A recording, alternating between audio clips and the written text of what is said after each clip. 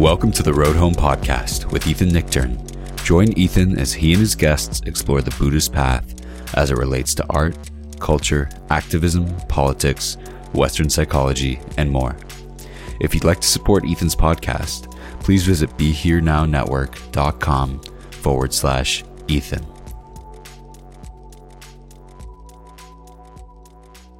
Hi, everybody. This is Ethan Nichtern. This is the Road Home Podcast. Welcome. Welcome back.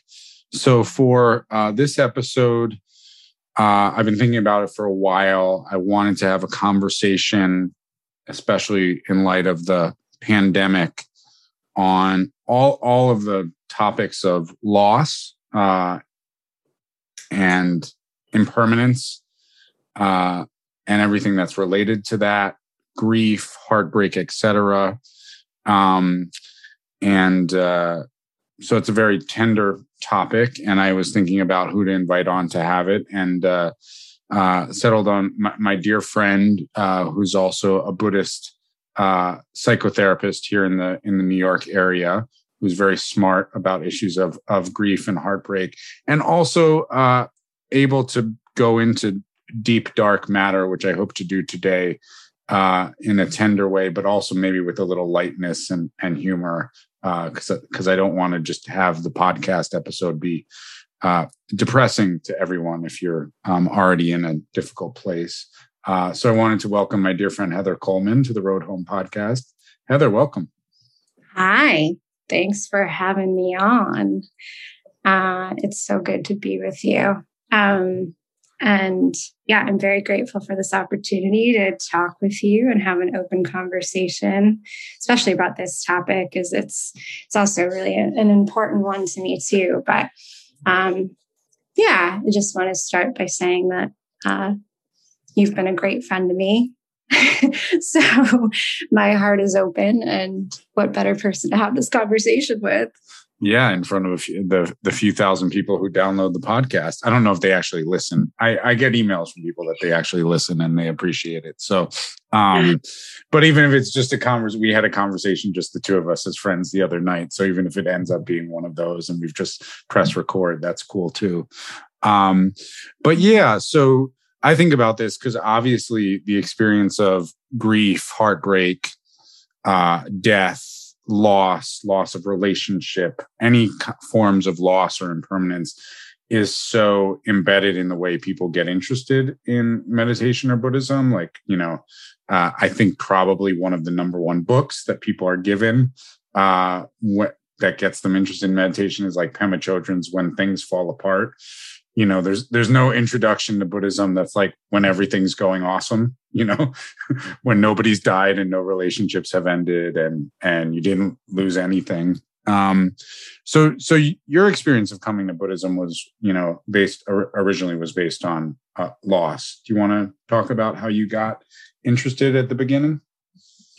Yeah. So, I'm somebody who, I think when I talk today, I'm going to speak as a therapist, but I'm also going to speak as a human being who's experienced a lot of loss in my life. I first came to the path, but also my interest in becoming a therapist started when I was in the aftermath of losing my mom when I was 22. And that experience was just so formative to me and formative in my development and my psyche. And the place that I landed on after all of that was, if I'm in this much pain, and this was super painful, so I have so much heart for people who are in the middle of this right now, that other people must also be experiencing this kind of pain. I think in my 20s, I was somewhat self-focused, like anybody would be. And it was that first kind of, oh gosh, this is what people experience kind of realization. And it brought me to volunteering first, actually. I started to volunteer and work with people, and then learned even more that this was a universal experience that people were having, that there was grief, there was pain, there was suffering, there was loss. So it brought me into Buddhism, and it brought me into being a therapist ultimately. Yeah. How would you define grief if you were trying to give like a succinct definition of the experience of grief? Do you have a working definition?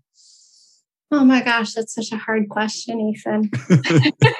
We have a really hard time identifying like really simple questions that are simple experiences that we all have. It's interesting how I know. And I think that people have tried to package it. And I know that there's been a lot of work to try and package it as an experience. And I think that's why it's such a hard question, right? At first, there's been a lot of information around the phases of grief. And I do understand that. I think that still stands as a therapeutic working definition. And yet it's so much more complicated than that. Complicated and simple, because I think that it's just such a felt experience that in order to put that into just one word or succinct package, I think that's so hard to do. Mainly because you're running in and out of feelings through the whole thing. So if anything, what I would say about grief is feeling. There's a lot of feeling around the loss that you experience. And that, I think, is the universal quality that brings everybody together in the understanding that if you've ever had a loss, that is the experience, right? It's the experience of this really profound feeling. Yeah. But how to package that is difficult, right? Because you run through so many different kinds of feelings, right? Like sadness and sometimes depression and sometimes anger and sometimes bargaining and sometimes it's a roller coaster. Yeah. Yeah. Is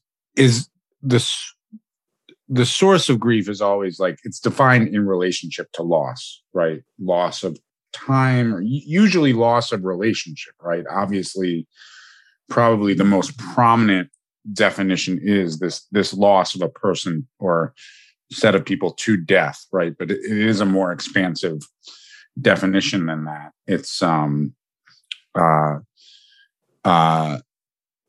but it is some proximity to either loss of a person, or I was also thinking in Buddhist terms, there's a loss of identity associated with grief. Like you lose some way you used to rely on a sense of your own selfhood or your own identity, that is removed or shattered. And then it's the aftermath of the feelings that arise from that loss or shift in identity, right? So we're in the space of loss.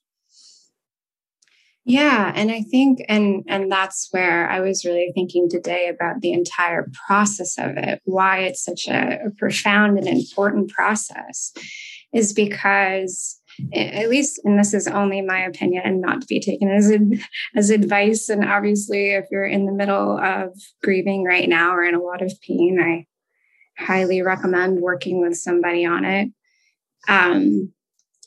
To me, it has been the single most profound experience in terms of a developmental shift in how, at least personally, I've related to myself and to other people.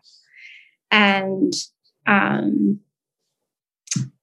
as though it shatters something to such a degree that things break down and things fall apart. But then through that process, somehow the pieces come back together, and they come back together in some new kind of form. So I have to agree with you. It can be really disorienting, right? Because it's the disorienting experience and how you relate to yourself. It fundamentally changes from that point moving forward. Yeah. I don't know how it could be any other way. Yeah.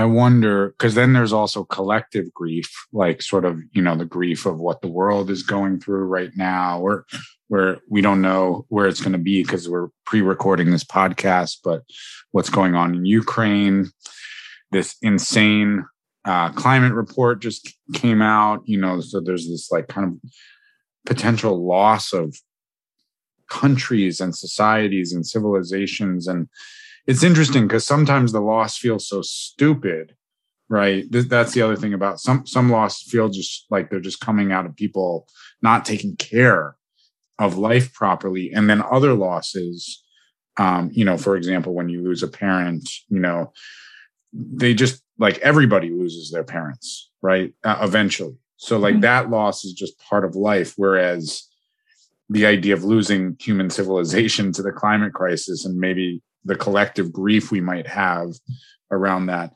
feels like a loss that we don't necessarily need to have, right? So some grief feels necessary and some feels like, I don't know, it's coming from our own ignorance or something, right? Absolutely. Though, I don't know, even within a sense of ignorance, like if we've done something, this sounds so strange. If we've done something unnecessary or harmful, or cruel, I think the hope is, even throughout that process, the hope is that it would land in a place of recognition.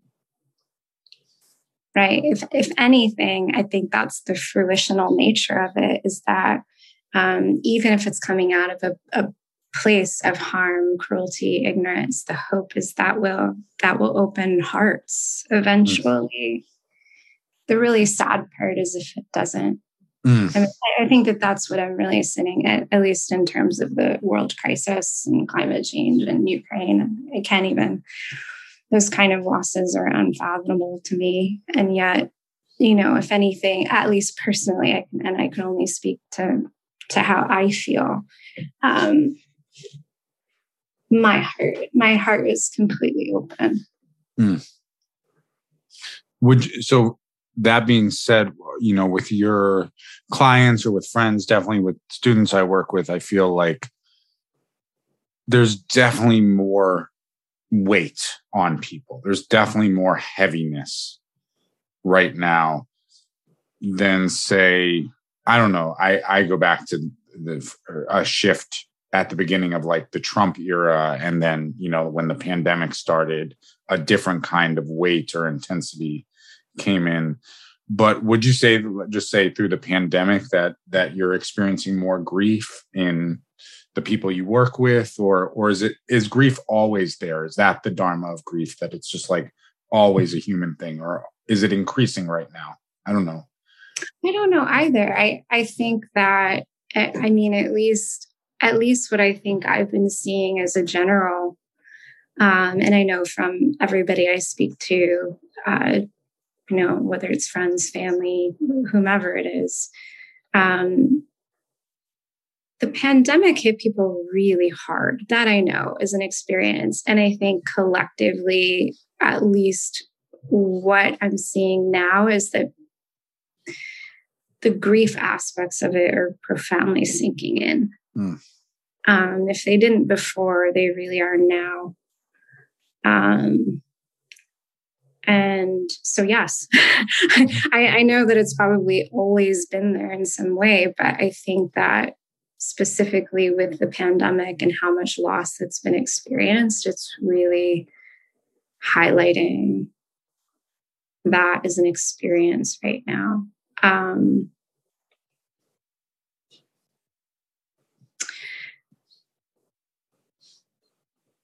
I don't know why this is coming up, but just the difficult experience of having been mostly isolated through all of this is probably one of the biggest parts of the grief that people have been experiencing. And, at least in terms of my hope, in order to start to heal some of the grief that's been occurring, even though obviously a lot of that can be done on one's own, even though I wouldn't recommend doing it all on one's own. My hope is that it's a shifting point of people to start coming out of isolation. Yeah. I mean, is that that seems like a basic structure of depression, is that the isolating quality depression, like one of the ways to work with that is to remember and reconnect with your relational self and seek support, because we are such social creatures. So, I mean, yeah, is that part of the recipe for how you talked about volunteering when your mother died? Then you talked about moving into these it's interesting because one could say that Buddhism is about dealing with your own aloneness, right? And actually being able to handle the fact that we are actually always alone, right? That our parents, our friends, our teachers, etc., can't actually be fully with us. We are alone with our own beings and our own minds. But do you think that's always part of the healthy way of working with grief? It's finding the healthy relational self and participating in community or friendship? Because it seems like that's what you went to, to work with your own grief in your 20s. Yeah, so I can only speak to that in my personal experience, and I can't give a direct recipe for how to work with grief. I can only speak to.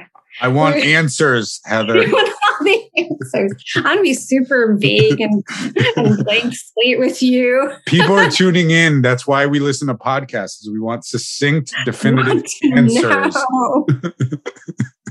The roughest thing about grief, and I've actually discussed this amongst my therapist friends, is that, even for us at the other end, it's a lot of sitting with. So we want succinct answers around it. I think everybody does, myself included. And a lot of our job, right, is to just show up for and be with. Yeah. So, if you're talking about that in meditation, if you're talking about that as a Buddhist, if you're talking about that as a human, as anybody, yeah, it's this experience of sitting with those hurt and wounded parts, all of those parts. I think grief and loss oftentimes brings up some of our rawest, oldest parts. And sure, we can sit with that alone. And I think that you can do that. You can sit with it alone and reparent yourself. You can, hopefully become a loving parent towards yourself. Even though a lot of people go, what the heck does a loving parent even look like? That's the beginning of that, right? That's why it might also be helpful to do it with other people, right? Because we could try to offer that to ourselves and generate that and, hopefully even come to our own secure attachments. But I think it also happens in relationship with other people who can offer love and care. I've been in so many respectful, healthy, loving communities that reflected me back in such a loving way. Yeah. It feels like the loss can be held by a greater space. Yeah. Yeah. So one kind of grief is when someone dies, right? In some ways, I think that's the most obvious sort of grief, right? That this person was there, now they're not there. And there's no, there's a finality to it. I mean, obviously we have all of these theories and different spiritual traditions about what happens to consciousness that makes it continuity, and I'm thinking about, because Thich Nhat Hanh recently passed away, all of his quotes about continuity, no birth, no death, the cloud becomes the rain, etc. I mean, he was the master of just these phrasing of continuity. But from our standpoint, the grief of losing a person is that, like, this person used to walk the earth. I used to talk to them. I could not do that anymore. And how do I hold that sort of vacuum or that loss?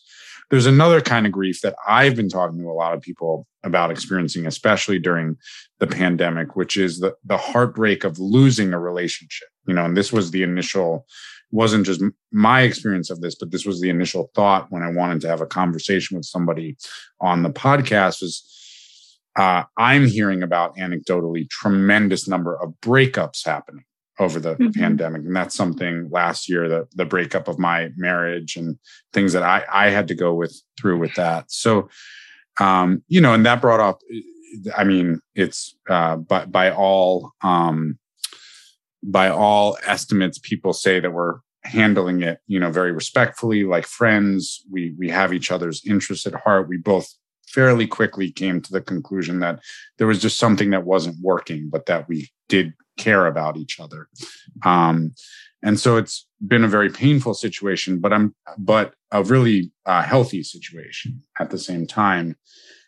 But it makes me think about like what happens when there's a grief where you used to be in a certain type of relationship with the person and they're still walking the earth. In fact, they might be like, in your neighborhood even.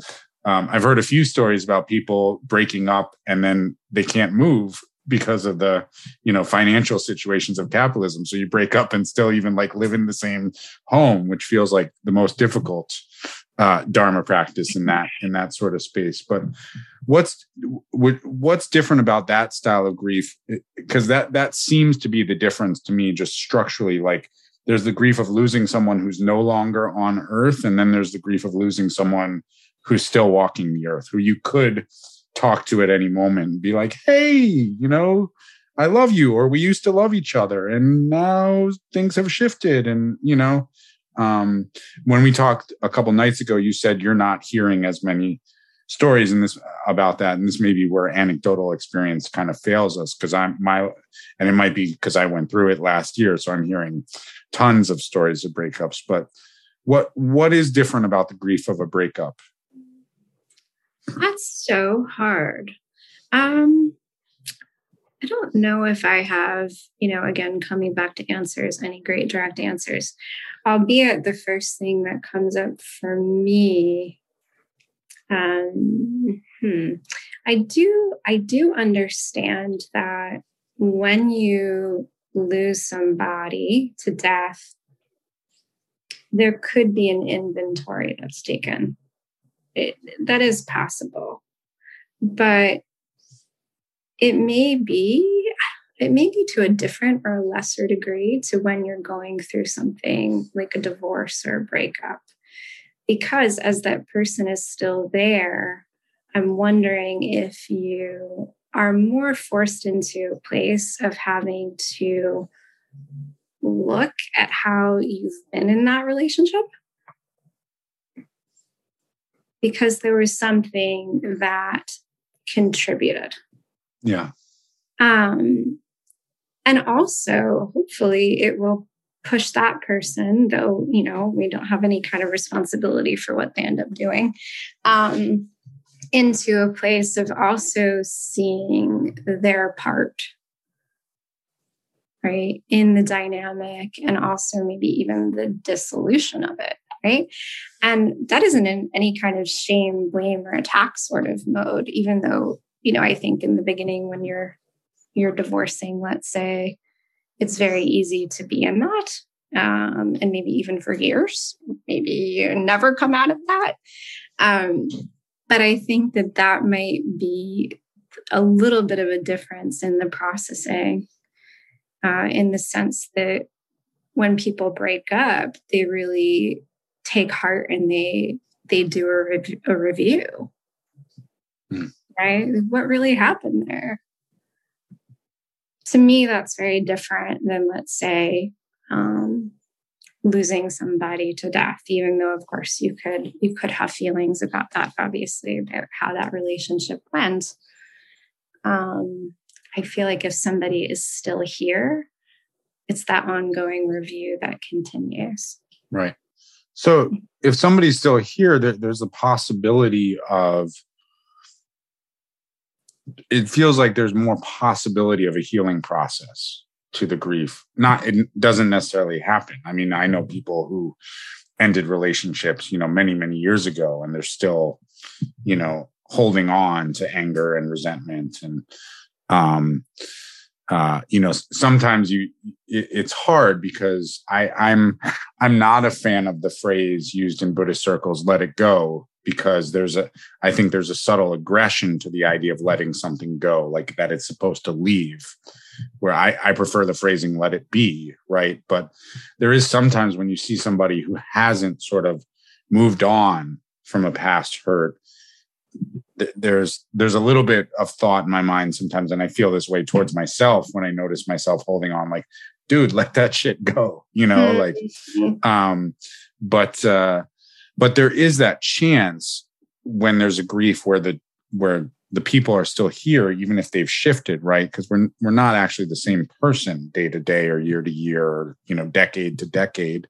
But there is a chance of sort of, as you say, taking inventory and seeing like, okay, what happened here? How did things shift? How did our identity shift? But you can't actually talk to, those who have departed. I mean, there's all kinds of spiritual ceremonies where you might try, or people say they get messages. I don't know if you feel, and this might be too woo for you, if you ever feel like, for example, you're in contact with your mother. But people talk about that all the time, not in a unscientific manner, So, but there's still the personal part of it. There's still this shift in identity, right? There's a loss of an identity. And for example, just to share what I'm very grateful to my ex, and I think we've done a really good job getting to a place where we both actually remember that we care about each other. But I had to go through this period of a kind of loss, and I had to do this alone, really. I mean, I have a therapist and I have friends and I have really good tools and practices, but where I had to realize that for me, what it was this identity of wanting to be good at marriage, wanting to be good in a relationship, because, I have a history there. I am an only child of divorce. And part of me wanted to be like, I can do this better than my parents did, and so there was a loss of that, right? Maybe I'm not so good at this, or maybe it's not a good or bad situation. I know, but I had to do some inventory with myself with a loss of a perceived identity, right? And that work is kind of ongoing in my life. So, yeah. I mean, don't we, with grief, isn't that always part of it? The self-reflection of like, what was I holding on to? Because really what we are losing a person, but aren't we losing a definition of our own identity from a Buddhist standpoint when any of these situations ends or shifts? I'm not sure, but when I was really thinking about breakups, the first thing that came up for me, therapeutically, just thinking, I love internal family systems and Dick Schwartz and all of that kind of work. I'm not trained, so informed. Yeah. Lots of Buddhist and Buddhist people are all about internal family systems therapy. Yeah. Yep. I'm sure y'all know it. I love that because, and I was also thinking about, is there a difference in when you're breaking up and what parts get kicked up? As opposed to, let's say, losing somebody, and what parts get kicked up. Probably. Do you want to just share a little bit about just the basic model of internal family systems? To my mind, it's very closely parallels the Tantric Buddhist model of the self, or energies of the self. So, sure. I mean, and hoping I don't butcher it. Sorry, Dick Schwartz. But just to say that, that we as people are made up of parts. Rather than being any kind of solid part, right? Like oftentimes we over-identify with a part of ourselves and think that's who we are. It's that there's a system of parts that are working together to make a whole. And then often those have been internalized or developed along the way, right? To make us who we are. And so just speaking, I mean, I won't go into the whole part system, but just what I was thinking about, is that enough there? Yeah, that's okay. That's beautiful. So just considering what parts I was thinking really get kicked up, or that I'll just take breakups, right? When you break up, this is kind of the And that's why I'm so sorry if anybody is breaking up right now, because it's so painful. It's kind of like the mother load of pain. You talk about pain. This is the big one. So, it's the time to probably be the most gentle with yourself, because it is so raw. Because what I think it does is it kicks up the most vulnerable parts of yourself, right? Like all the kid parts. If you have any kid parts, you think that, I'm unlovable or I'm unworthy, or feelings of abandonment or hurt or any of that, I think that all really gets kicked up. So in terms of identity, right, I think it really calls to the surface what you identify with, who you actually think you are, and then it puts that all into question. The good news in terms of the workability of all of that is that now you get to hold all of those parts in a different light. Right? I think that is the identity shift if you're to work through, right? Some of those parts will be kicked up, but then if they're sat with, if they're reparented, if you're gentle, if you develop compassion, I think that your identity ends up reorganizing. Right? It's that profound experience. So if everything just went status quo, none of us would care about anything. So it's just the profound experience, right, of your ground coming out from underneath you, right, in the divorce or breakup or a loss that forces you into an identity reorganization. And that's and that is why it's the ground moment of a spiritual path, right? So that's I mean, that is the beauty of having a mindfulness practice or a path, is that we take the most difficult moments, right? That the core kind of human moments where it just feels like it's where everything goes wrong, and we actually turn them into these sort of touch points for awakening. Like one of the things there's a lot of things about the story of the historical Buddha that I don't relate to, but he's in attachment theory. I think he would be an avoidant personality, and I think a lot of the ways he framed the path of awakening were based on. So I'm always like, this is the path of awakening for somebody who wants to avoid the world. Not to say that he didn't develop great tools and insights given that, but some of the parts of the story are so human, and it's said that before he decides to leave and go on his spiritual quest, he's visited by 4 divine messengers, and you could think of like, A Christmas Carol or like the ghost of past, present, but nothing he's visited by is abnormal at all. They're all human messengers. So the 4 divine messengers are, he sees a sick person, he sees an elderly person, right? He sees a corpse, a person who has recently died. And then he sees a wandering yogi, a spiritual mendicant who's left the city life behind. And these are the so-called divine messengers, but they're all just humans in different states of being human. I mean, I part of me wishes like he saw, a poor person, a person from a war-torn region, a person ostracized because of their caste or race or, gender, et cetera. But there's something so human about those 4 divine messengers, and that idea that's, when things fall apart, that's when you start a spiritual path, rather than when you're like, I'm screwed, and this is when my life ends. It's like, actually, that's when humanity begins. Mm-hmm. It feels like a really beautiful reframe of the entire grief experience. Yeah, absolutely. And if anything, it calls into, if there's any kind of identity shift, the hope, right? The fruitional quality, to get back to that too, right? Is the path of having an open heart, right? Yeah. Like hopefully that calls to your heart. And I don't know why it needs that level of disorientation before that happens, but it's like you're down on your damn knees, like crawling into an Al-Anon meeting for your first time, or you're like splayed out on your bathroom floor, or you're eating pizza on top of a car, or you're I've done that one. I've done them all.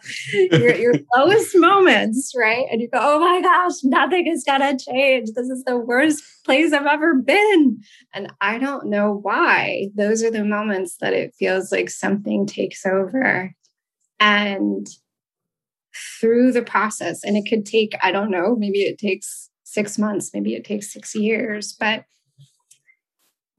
at least for myself, I can say that I've only come back to that. Those moments have helped me to reorient to my heart. Yeah. And that doesn't mean I don't fall off from that path, or that I don't act cruelly sometimes, or I don't say something dumb to somebody, or, I have done all of those things. But I think from those cracking points, something cracked to such a degree that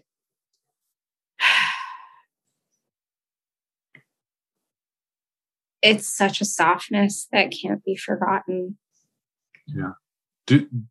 Does the heart need to crack open like that to be like why can't we just be like, oh, open heart is a good thing? Like, I actually feel closer to my own humanity or to others or the world. Like, why does it need to crack open?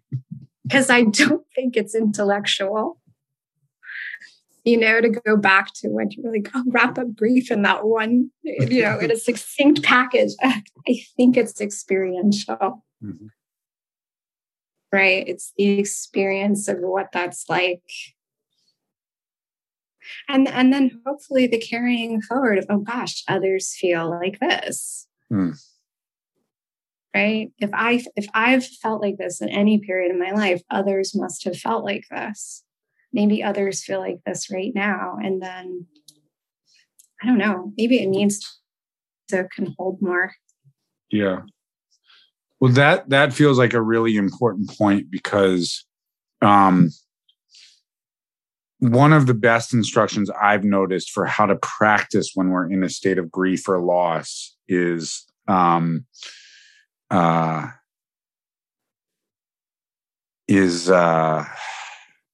to practice compassion for ourselves, but that's often not available to people. I don't know why.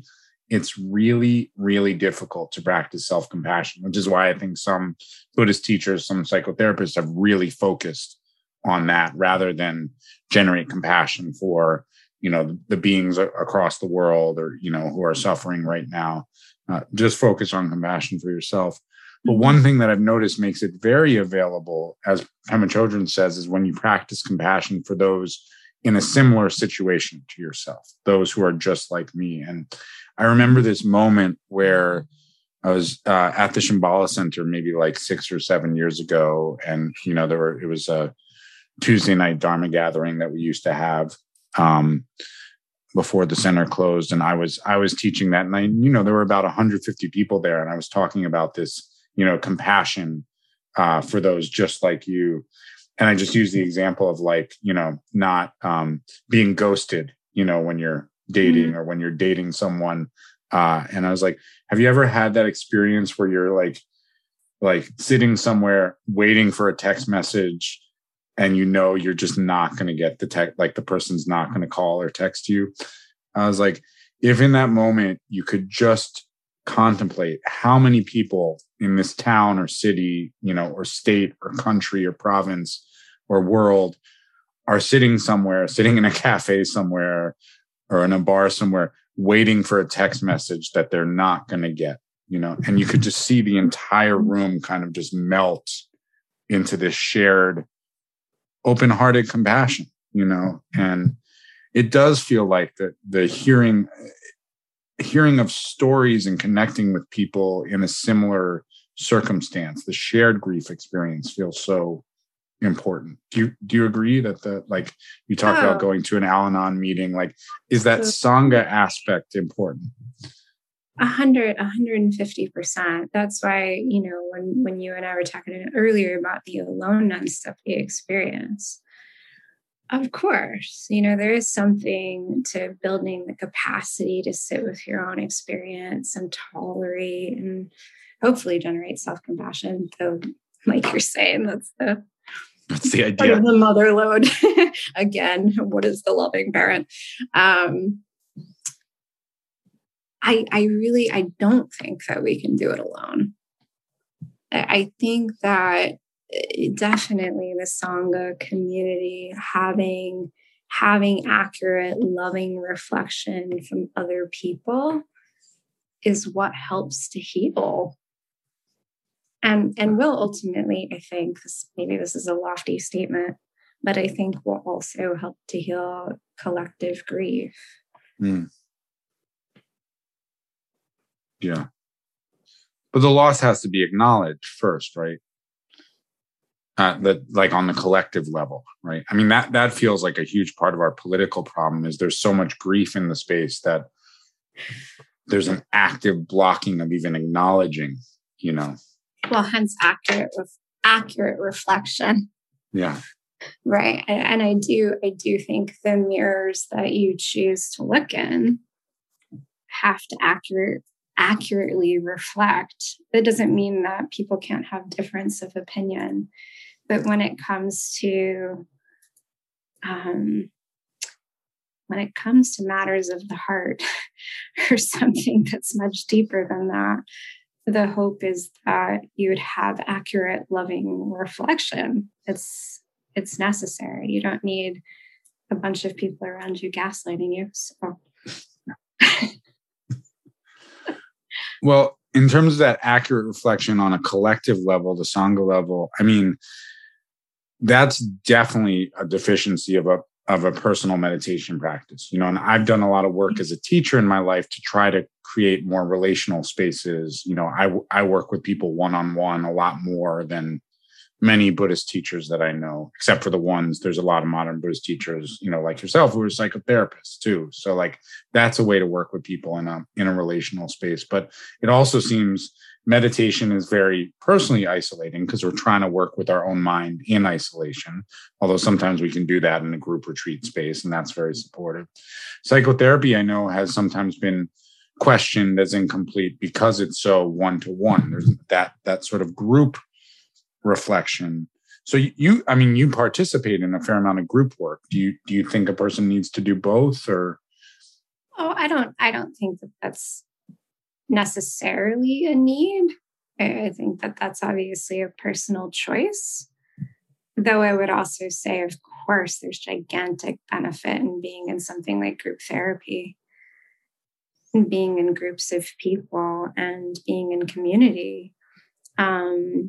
There is something about being held in that kind of space that I don't think can be duplicated even in the one-on-one. Yeah. At the same time, when you're in a group, oftentimes what happens is either the group has kind of one leader who everybody kind of points towards rather than pointing to each other, or there's no mentoring figure, a group that in a kind of all horizontal hierarchy position can be very mutually supportive, but there's no person you can go to with a sense of like wisdom, or like there's nobody specifically guiding you through the experience. So having a personal relationship with a therapist, you get something of an expert, like somebody who's actually knows how to work with your situation and is just there for you rather than some kind of mutuality. Right. Mm-hmm. Yeah, albeit you can also be in group therapy where there is a group leader, right? and that can happen. But also in 12-step programs, obviously those groups function differently too, because they're actually more supportive in nature rather than it being that people are cross-talking or responding to individual experiences in the group. Yeah. Which is why it's really a wonder that those groups work to the degree to which they do when people aren't necessarily responding to each other directly. it's actually that's why I'm thinking fundamentally, right, in terms of healing, just even in that format, the degree to which a group can support, even by saying nothing at all, I think it more has to do with a kind, compassionate, supportive, reflective space that can hold this experience. Yeah. And just to speak to 12-step, most people walking into 12-step, right, are experiencing profound grief. Yeah. Profound grief. Yeah. Any 12-step program. So I want to maybe a closing question that I wanted your comment on, because I hesitate to predict anything about our future, right? Even the 2 weeks or so from now, when this podcast is scheduled to go live. But it does feel right now, we're in early March, 2022. It does feel the pandemic is not ending, but it does feel like there's this lightening, at least of the waves of the pandemic. Obviously, knock on wood, there could be another more deadly variant, although it seems like this arc of the virus settling into a less deadly form and the pandemic eventually becoming endemic, right? And life getting somewhat back to not normal, but a social life, an in-person social life becoming more possible as time goes on. Do you have any advice for people kind of coming out of the last 2 years of that isolation and all of the experience of grief? Like what, because it does feel like we're going to be in a huge mental health, spiritual health era coming forward. What are you advising people to do as we sort of take these baby steps back into in-person social life? Do you have any thoughts? Go slow, go gently, go kindly. Get out. Get out. Get out there. Get out there. Get out there. This is too long. It's been too long. I mean, even if you were in the best of mental health, tip-top shape, there's no way that this hasn't impacted people on such a deep level. And part of us, I think, and please don't take my advice, go see a therapist if it's necessary, which it pretty much is for everybody right now. It's going to be the coming out and getting back to being social beings, because that is what we're supposed to do as people. We're supposed to connect. That's part of, living on this earth. So hopefully, I think just slowly but surely, making sure that you're getting up and that you're getting out, and reconnecting with friends. Well, thank you so much, Heather. It's great to have you on the podcast to talk about these very light topics of grief and heartbreak. I hope it wasn't too, as we said. I don't think it was too dark. Depressing for y'all.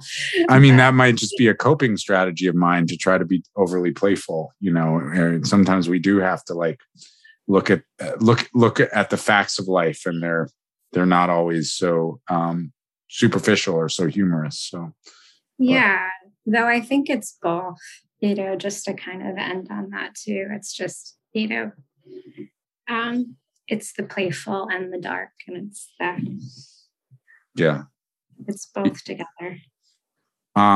So Heather Coleman, psychotherapy.com is Heather's website. Heather Coleman, psychotherapy.com, if you want to check out her work. And thank you so much for being on the podcast.